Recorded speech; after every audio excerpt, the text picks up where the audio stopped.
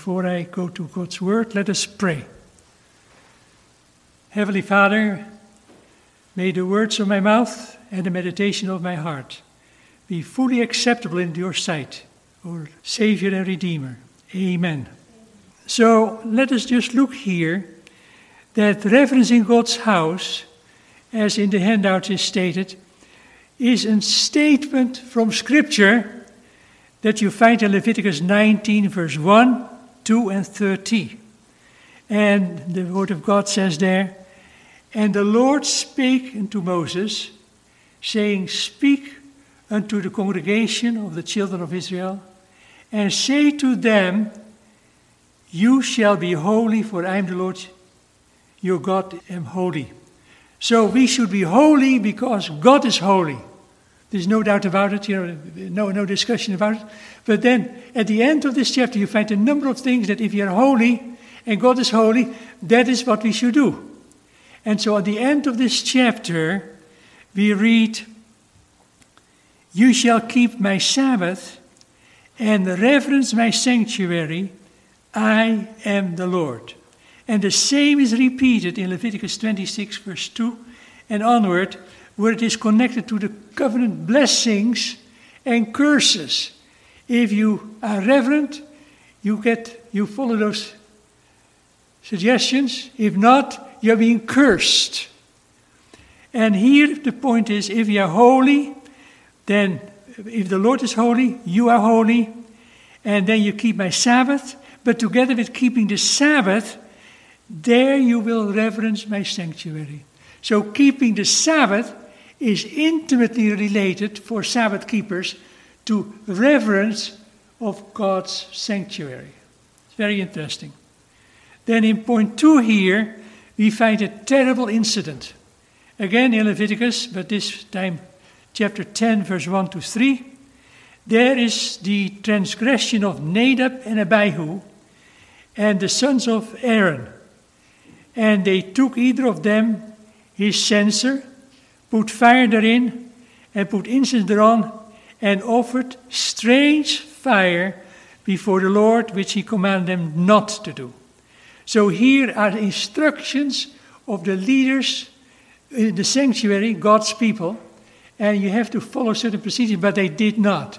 In some way, they were affected, inebriated with their mind, and took fire that was not prescribed in the reference of the sanctuary. And so they were, and it says, and then they went out, fire from the Lord, and devoured them. And they died before the Lord. And it says also that Aaron was not to mourn of what his sons had done. So it was a terrible judgment. But again, they didn't follow the counsel of the Lord in reverence and what you should do, and specifically an offering, and therefore they were killed. And throughout the Bible you find the importance of, we have in everything we do, we have to glorify God and show reverence. In Psalm 89 verse 7, it says, "God is greatly to be feared in the assembly of the saints, and to be had in reverence of all them that are about him." So again, if you want to glorify God, you follow this, especially in regard to reverence. Then I looked at the spirit of prophecy, and there is a major section here in the book Child Guidance. And it seems that in the book Child Guidance, which is for children and parents, how to educate your children, that she is very concerned about the parents and the children be reverent in the sanctuary. A whole major section there in Child Guidance, you find it. And on page 540, she says, nearly all need to be taught how to conduct themselves in the house of God. Does it apply to us? Why? It says here nearly all. So there seems to be a great need of reverencing God's people. Then it says here, and that is also on point 4 here, parents should not only teach, but what? command their children, you can follow this in the outline, their children to enter the sanctuary with sobriety and reverence. So it is not simply a teaching how to do this, but it is a command. This is what the Lord says, and that is what you should do. It's no option. So how are you going to teach people reverence? We use this term frequently, but how to teach this? And the next statement, it's clearly showing the two important things, how to teach them. True reverence for God is inspired by a sense of his what? Infinite greatness and a realization of his presence. With this sense of the unseen, the heart of every child should be deeply impressed. So first of all, the almighty greatness, infinite greatness. God is beyond everybody and everything else. And therefore, because of this greatness of the Lord, the God, we should be reverent. But at the same time, he's not only far away, powerful there. No, his presence is with us in the sanctuary. So both his infinite greatness impresses us, but at the same time, his presence among us. And those two elements we should keep in mind when we are going to worship. Now people say, I like to worship, I like to see my friends and whatever, and socializing and whatever. That is not a part of worship. You have a fellowship dinner afterwards, you can do that all the time. But worship deals with focusing on whom? God, his greatness, and his presence. And if we keep those things in mind, every time when we go to church, friends, we will be enlightened by this. Then she continues here in Child Guidance 538. The hour and place of prayer and services of public worship, the child should be taught to regard as sacred, because why? God is there. God is there. So we have normally the common place and the sacred place. And the church itself is a sacred place, not a fellowship meal, that we get in the church. Oh, that's very important. But it is specifically the sacredness because God is specifically there. And then what you see in the Bible, in the New Testament especially, how Jesus is angry and he uses a whip and he kicks many people out. The money changers, the sellers, the cattle, and specifically stated here because of the noise and the bedlam. Matthew 21, verse 13, and John 2, verse 16. And then Spirit of Prophecy shows a picture of the situation there in the time of Jesus in regard to the sanctuary. And it seems that he desires a holy stillness, a perfect order, neatness and humility in the church. That's interesting. A holy stillness. Now I think if we are really impressed with that concept, things may change in the church. You think so? Reflect upon what is going to take place in every service. Is there a holy stillness? Perhaps the first service, but is the second service a holy stillness? Again, she writes, the house of God is often desecrated and Sabbath violated by what? By Sabbath-believing children. In some cases, they're even allowed to run about the house, play, talk, manifest the evil tempers in the very meetings where the saints should worship God in the beauty of holiness. And the place that should be holy and where a holy stillness should reign and where there should be a perfect order, neatness and humility is made to be a perfect Babylon and confusion. This is enough to bring God's displeasure and shut his presence from the assemblies. Now, we may not think that if there is not the holy stillness, but the consequence is the displeasure of God. And it shut out his presence from our assemblies. So we go there to meet God, and because of the behavior, he will not be present. Now that's really serious. Very serious. Then in number 7 here, don't talk to the sermon during the sermon. Do not have so little reverence for the house and worship of God as to communicate with one another during the sermon.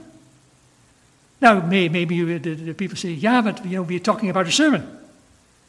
If you talk about the sermon, you better pay attention to the sermon. Right? If those who commit this fault should see the angels of God looking upon them and marking their doings, they would be filled with shame and abhorrence of themselves. God wants attentive hearers. Then it continues on the same vein, number 8 here. Don't read, whisper, and laugh. Reverence is greatly needed in the youth of this age. I am alarmed as I see children and youth of the religious parents so heedless of the order and propriety that should be observed in the house of God.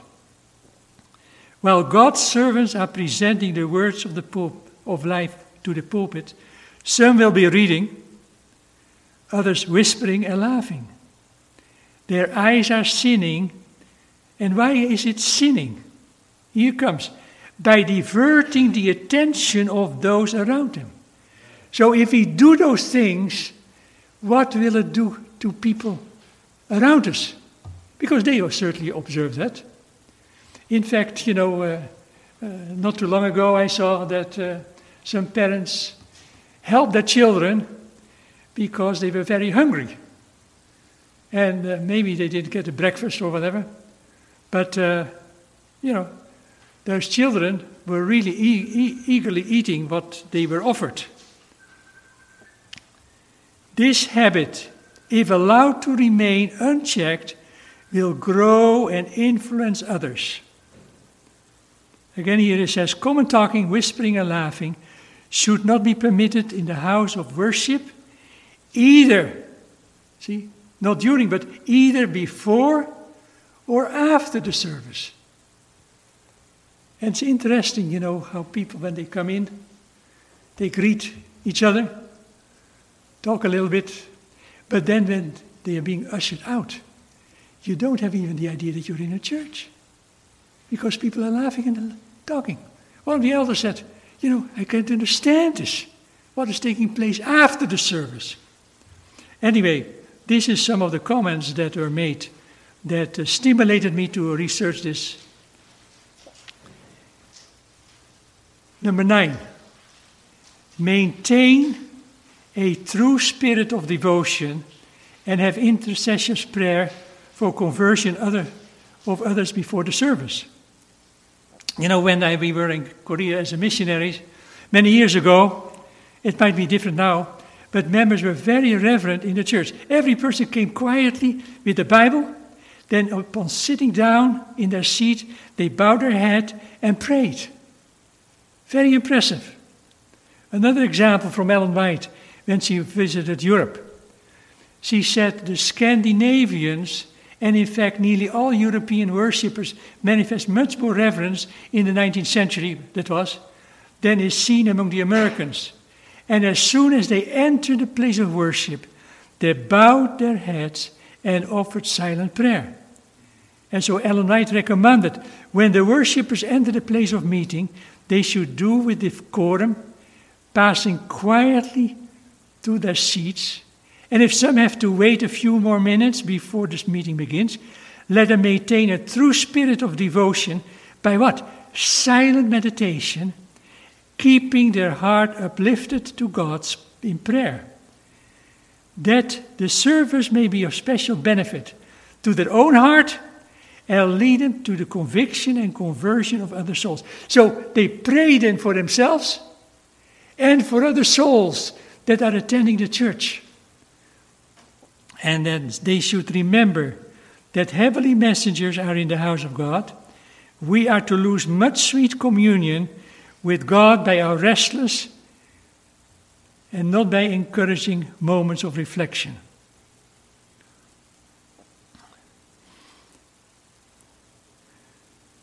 Let me just continue here.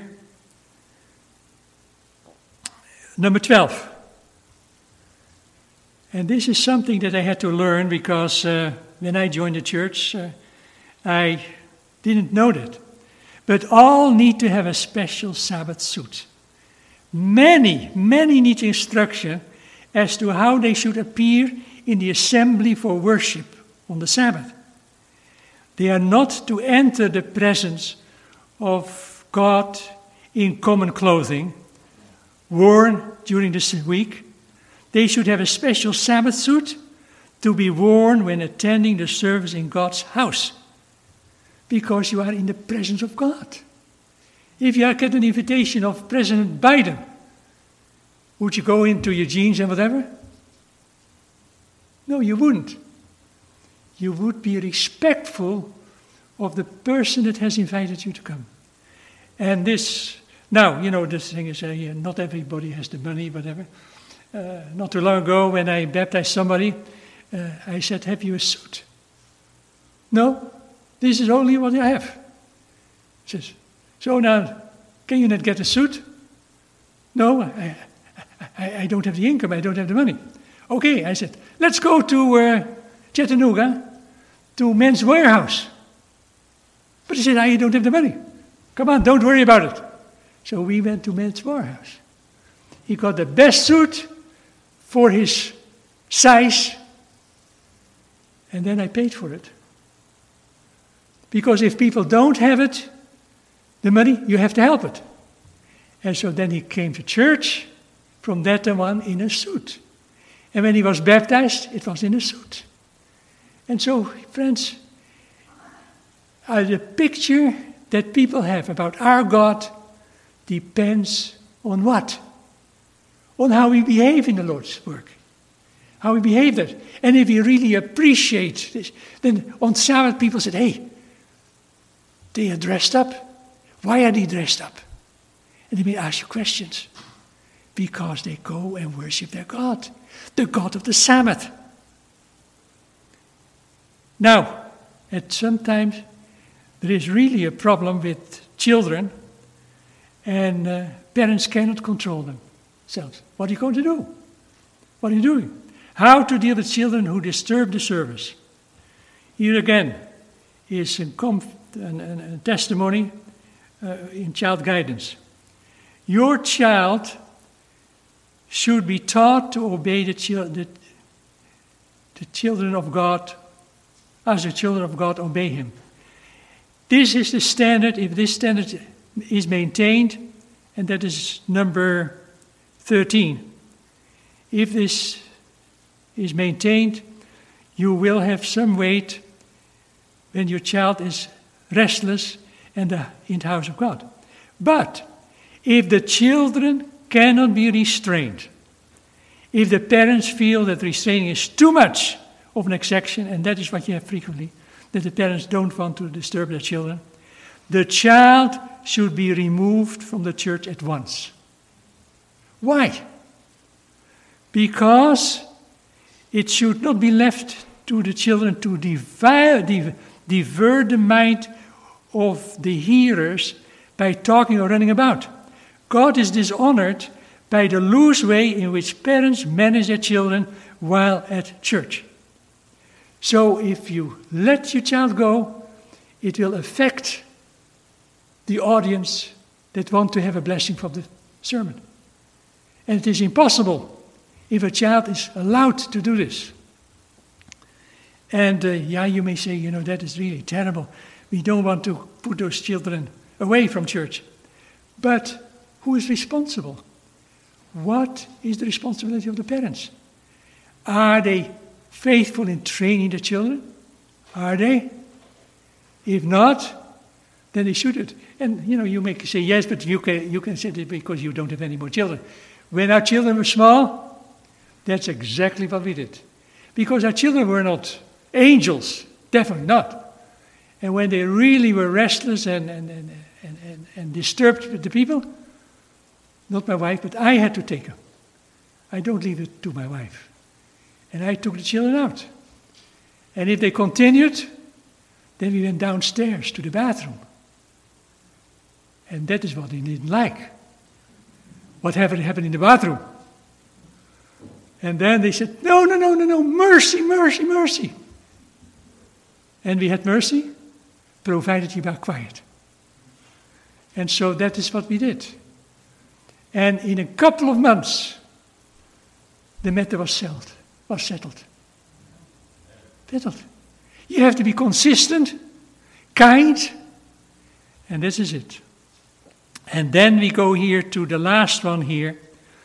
The church is the very gate of heaven. And that is very, very good for instructions. And that goes with the experience of Jacob, who was asleep on a rock and saw angels ascending and descending on the ladder between heaven and earth. And that is the same what happened today. Angels will also go between heaven and earth. Genesis 28, verse 16 and 17. And Jacob wakened out of the sleep, and he said, surely the Lord is in this place, and I knew it not. And he was afraid and said, how dreadful is this place, that is none other than the house of God, and this is the gate of heaven. And he called this place Bethel, the very gate of heaven. And so every Sabbath we can have a Bethel experience as angels ascend and descend with precious blessings on our congregation. And the realization that the place of worship is at the gate of heaven. God is high and holy, and to the humble believing souls, the house on earth is the place where the people meet to worship. It's the gate of heaven. So if you drive to the church, think about it. I'm going to visit the gate of heaven. What does it impress you? The gate of heaven? At the resurrection, we go also to the gate of heaven, and the angels are there, and whatever. And it's beautiful, beautiful. And so if we think about the beauty of going to church with our children and teach them, this is the gate of heaven, what an impression should it be? You see? The gate of heaven. And so when we go then to church, it is tremendous. What are we doing? If you take your Bible, you find there specifically here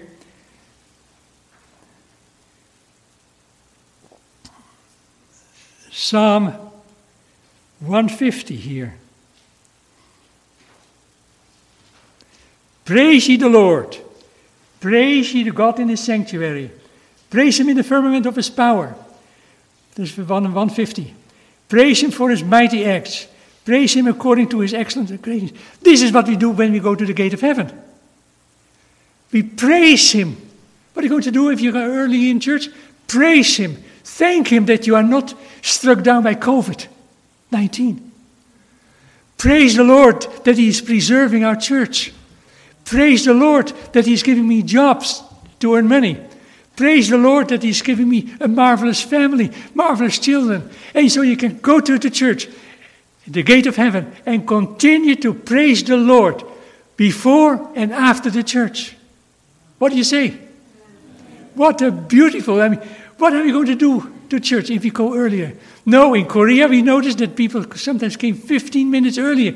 To do what? To praise God. To sing praises to his name. And friends, it is my hope and thrust and my desire that this handout will stimulate you to make the worship experience so much that here in this church reigns the stillness of a holy God. What do you think? And friends, this morning I want to make an appeal.